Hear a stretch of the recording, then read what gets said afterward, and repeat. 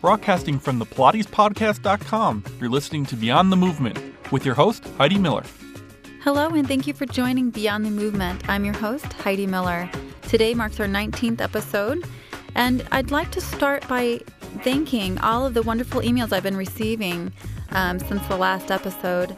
And they really mean a lot to me. It really feeds my soul. And part of the whole process of this show for me has been to just be able to communicate with more people out there in the world and join a Pilates community. And I also want to say something about the forum. In this last week or so, we have another teacher who has responded to an email on the forum, and that was really exciting. That was like a milestone for me and the forum. So I'm really excited about that, and hopefully this will start to inspire some other teachers to start to get involved and answer some of these questions of some of our listeners who are asking some questions out there.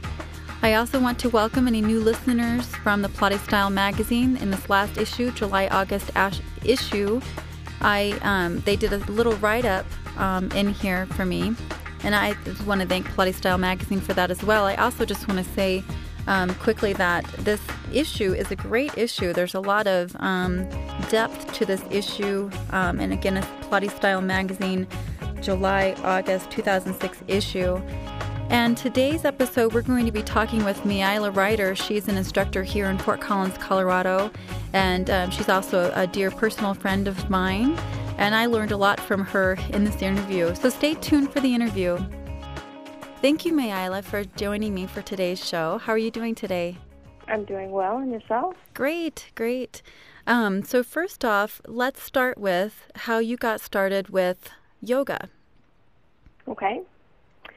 Well, in '96, shortly after I had my daughter, I was attending Ames Community College and was taking classes with a woman by the name of Alpha Gunn. And for 6 months, went through pretty aggressive training with her. But at that time, and through the program that I was in at that time, there was really no practical component of that program. And so when I finished up, I really didn't have the courage to teach it. And so, I just kind of went along with my own practice and started bodybuilding, actually, and did some just real amateur competitive stuff with that, and came to Pilates mostly by injury, and fell in love with it. And just, it was one of those things that, when you love it, you want to share it with everyone.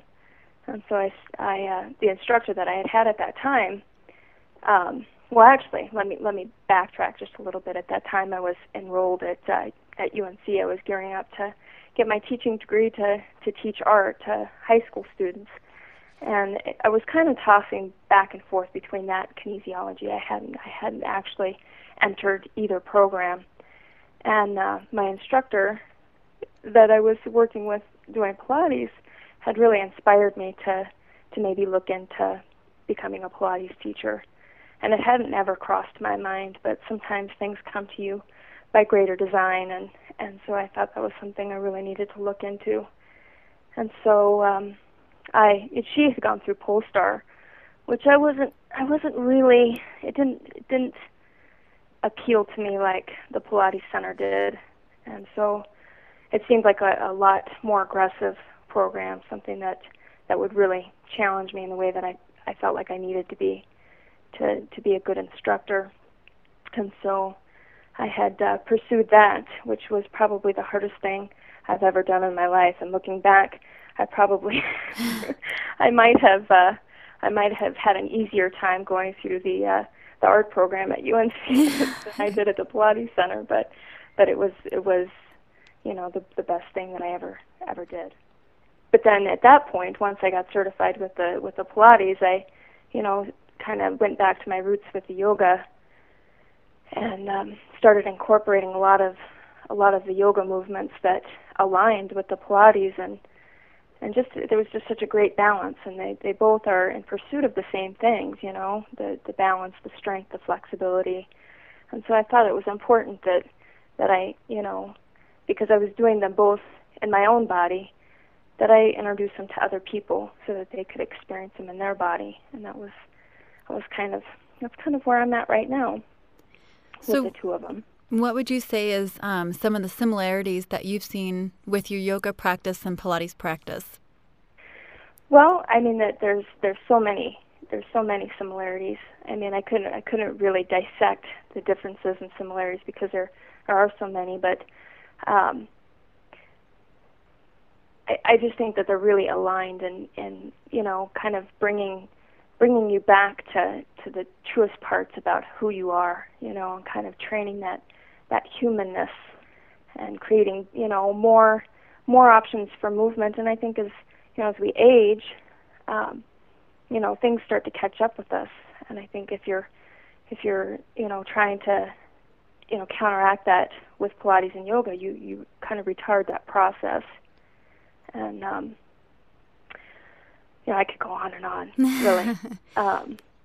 So some of the, so with the yoga that you teach, is it more dynamic or are you holding postures? It's more dynamic. Mm-hmm. Yeah, we don't, unless I'm doing, unless we're doing salutations or something like that, we will, for 2 breaths at the most hold different poses, but really it's flowing, it's dynamic, it's while we're still, bringing that awareness and that spirit into it. I don't think in Pilates we spend as much time, really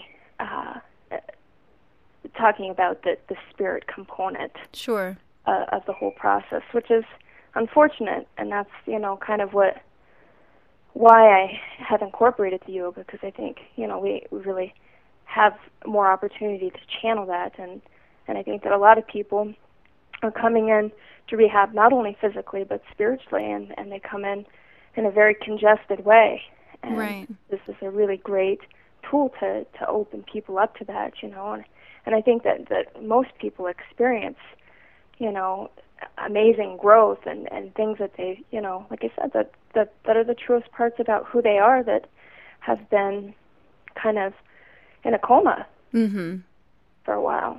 So I have found, for me, teaching Pilates and not having experience with yoga, that I have tried to bring a little bit more of the spiritual component in it.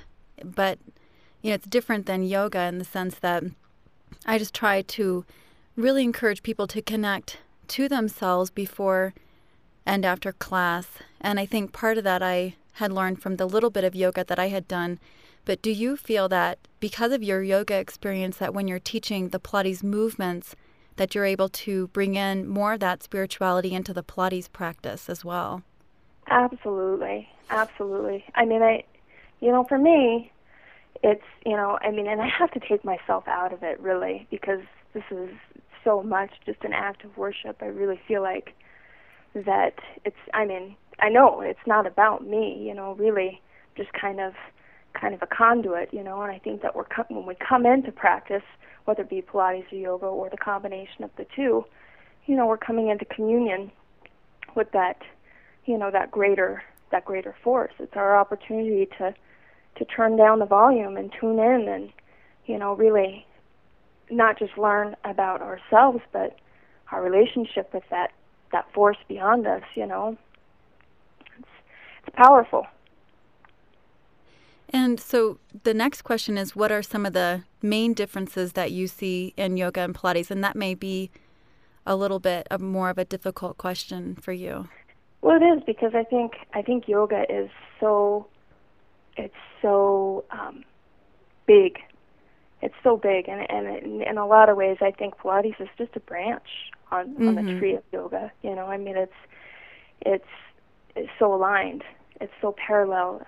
All the functions of movement. I think that really the obvious differences is that classical Pilates is mostly done in a recumbent position, where a lot of the strength building yoga is done standing. And and of course the breath.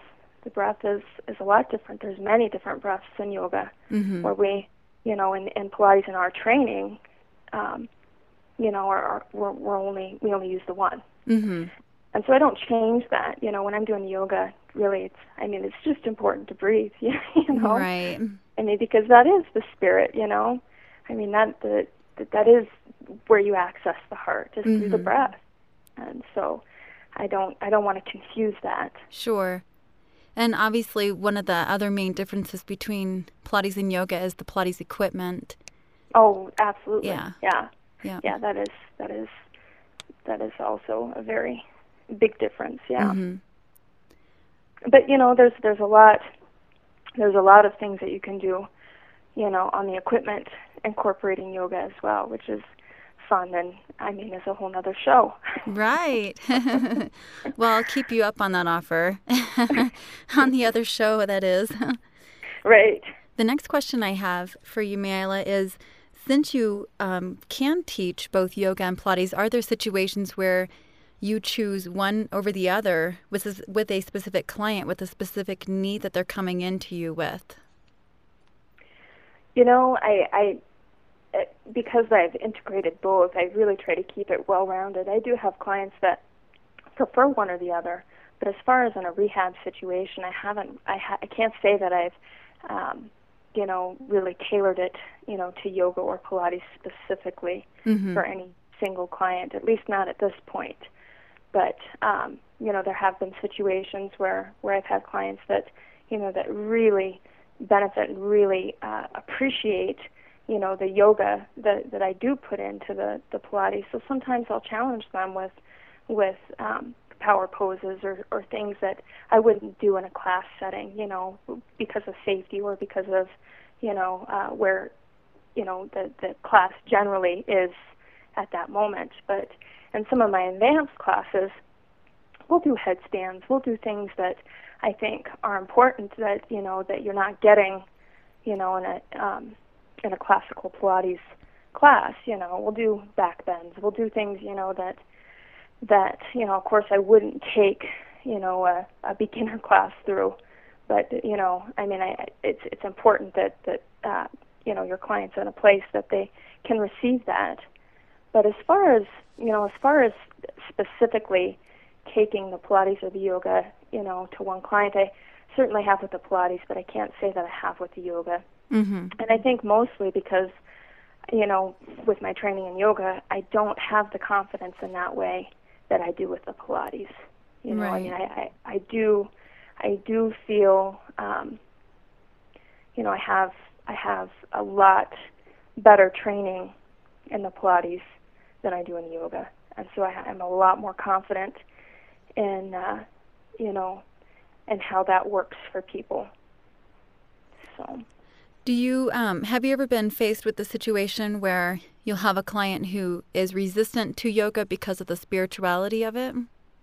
Absolutely, and Pilates too, and that's how I teach. I mean, that's such a critical part for me. As I said before, it's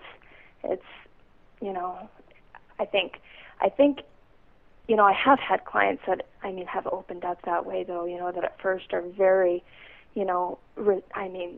resilient to that, and so I try to present it in a more benign way so that it's not so, because it's like anything, like anything spiritual, people are gonna, automatically put up a wall and try to keep it at arm's length, and just kind of take the parts that they accept, which is totally natural, Sure.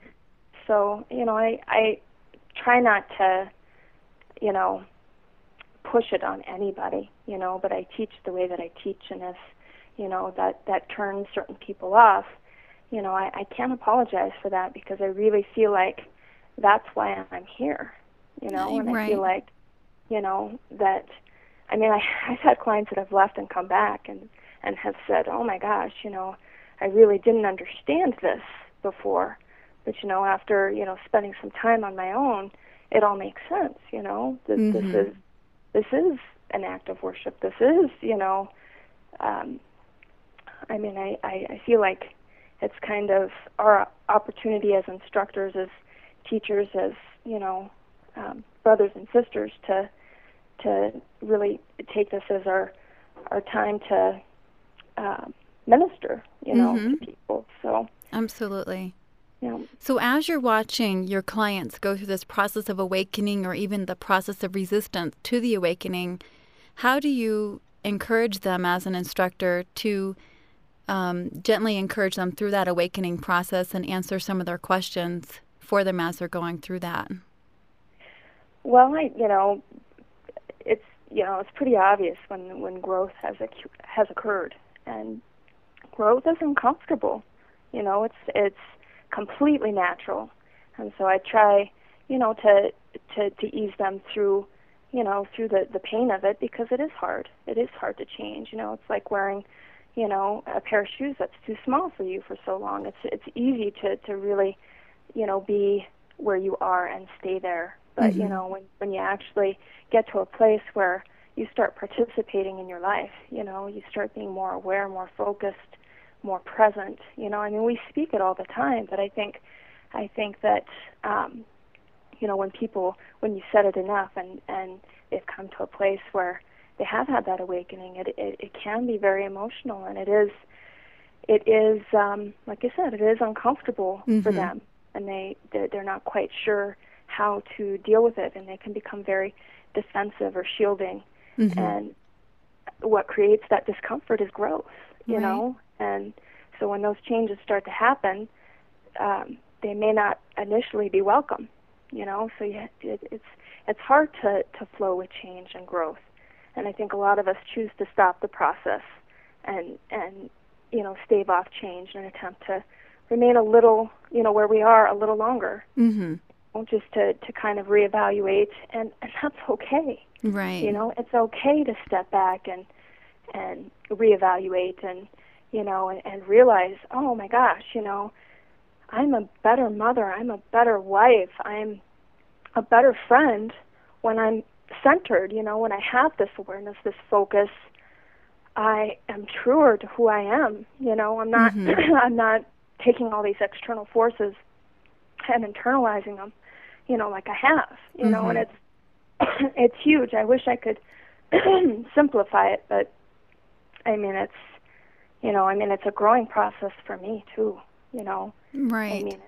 And you know that too, as an instructor. We deal with things that are very uncomfortable, and we're not quite sure how to address certain things, but I think because we are where we are, it's not us. It's not us doing it. You know what I mean? I do. And sometimes what I do in the beginning of a class, especially when I really want to connect and really want to channel more of the teaching through me rather than just me, vocalizing what I think I should do anatomically for them, but to kind of vocalize more of the creativity and more of the imagery and kind of the places that I want to take my clients in a class situation, is that when I know that I'm connected and then I can channel the energy of being creative and bringing them to deeper places within themselves through imagery, through the Pilates methods, I will actually start the class off saying, allow yourself to get as deep as you want to today, and know that you are in control of that level of depth, but challenge that place of where you want to take yourself today, maybe one step further than what your comfort level is. And I'll just say that right in the beginning of class, and those are usually the best classes, because what happens is that I have given them the ownership of themselves by saying, it's not me, I'm giving the ownership to you, and I'm just guiding you through the class, through the imagery, through your bodies, but do the best you can to connect to the deepest level possible to yourself, but know that whatever depth that is, it's okay. And that's sometimes where I will start class, and sometimes those are the best classes if I start with that kind of disclaimer, if you will, or kind of giving the ownership to them. Because sometimes what I have found in my teaching is that when I want to take them to those levels, but I don't give them the ownership, I don't explain to them that I'm going to take them to those levels, then I will be met with a lot of resistance in that class. And sometimes I'll stop right in the middle of class if I realize that I'm being met with an incredible amount of resistance, and I'll say, just go to wherever you want to go today, and that's okay. Even if you decide that you just want to be as physical as possible today, but allow yourself, don't block yourself off to the potential to getting deeper. And that always ends up being an amazing class. And sometimes, too, what I found this week is that as a teacher, I was having an incredible amount of difficulty with myself, with dealing with some personal issues. And sometimes as a teacher, just by in the beginning of class, vocalizing my problems, very small. I mean, not like I'm airing out my dirty laundry, but just saying, right. Just saying, I'm not feeling completely connected today. I'm going to do the best I can. So allow yourself to get to your depth, take a little bit more into yourself, and I will do the best I can. And sometimes just by vocalizing my blockage, if you will, then all of a sudden it opens up a channel that's bigger than I've ever had before, and I teach amazingly better. If I would have stayed in that place of discomfort within myself, then I would have taught from that place of discomfort. But the minute I vocalize and say, I'm having a hard day today, I'm having a hard day even, connecting to myself as a person, and especially as an instructor, and it's like once I take that responsibility off myself and realize it is beyond me, it isn't me, but the blockage that I was creating for myself in that discomfort was the blockage to what I could have been. So sometimes when I just vocalize and say, this is who I am, I'm going to do the best I can, and then all of a sudden it's the best class I've ever taught. And kind of like what you said is that this is a growing period for you as well. And oh, for sure. As teachers, I think that, us learning how to teach to our students and bringing them to these deeper levels spiritually, physically, and even just connecting them to breathing in general, I think we do learn a lot about that, and we learn a lot from our clients because sometimes they will say something so incredibly profound. Oh, for sure. And you're just like, wow, I cannot believe that I didn't know that myself. And you're just amazed, and it's so thrilling when your clients can teach you something so amazing. Absolutely. And I just love that. I find that with with my kids' classes, they are a lot more accepting, because they're so closer to the source than we are, I mean, they're just so open to it. They haven't unlearned, all the ramifications of knowing who they are, you know, and so they're so true and so confident and so secure, and they don't have to have the same conviction in their personal worth that we do, They already have that self-love, that appreciation. They know it. It hasn't been untrained, I mean, and that's it's easy for me to say that all kids are that way. It's not like that. But I do find that most of the children that I deal with are amazing that way. And they say things, and it's like, wow, and you just think, my God, it's just a 7-year-old little boy. How could he be so wise to this? How does he? It's so amazing. To work with kids and to work with people of all ages. I mean, we're all at different places. We're all uniquely who we are. And I just got a deeper thought, of course, that got inspired from that we can perhaps end with, is that maybe that's what Joseph Pilates was talking about in returning to life. And, like you said, as children, we are connected more to our life source, to just who we are. And then it's through growing up and through even our parents parenting us, or the school system kind of training that out of us to be more in the physical reality of what everybody expects of you. But as children, you are just free and you play and everything else. And what I have found as an adult who has gone through the process of relearning how to find myself is maybe that is what Joseph Pilates is talking about, and returning to life, returning to being a child again, and returning to that feeling of just connectedness to who we really are. And it's wonderful that we can give that to adults. And it's wonderful that you can have children taking Pilates and yoga because maybe they will stay on that same path. Maybe they won't get distracted by what everyone else is trying to teach them. Maybe they can stay connected. And I think that's a beautiful thing that that we as instructors can offer to society, to children and adults. Absolutely. Yeah, alike. So, well, thank you, May, for being on the show with me today. If people want to contact you to ask you any questions, what is the best way for them to contact you? Well, my work number is 231-2505, area code 970. Mm-hmm. My home number is 970-686-5003. But, of course, the most reliable way to get a hold of me usually is my the first number. Okay. And then do you have an email address?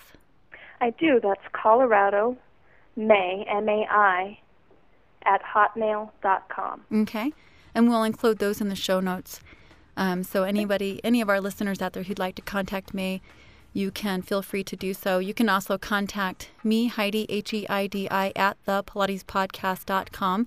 And I can always translate and transfer those messages over to May Isla as well. So thank you again, May, for joining me on today's show, and I hope you have a wonderful day. You too, Heidi. Thank you. Thank you. That was a wonderful interview, and I learned so much about May Isla in this interview, and I hope that you did as well.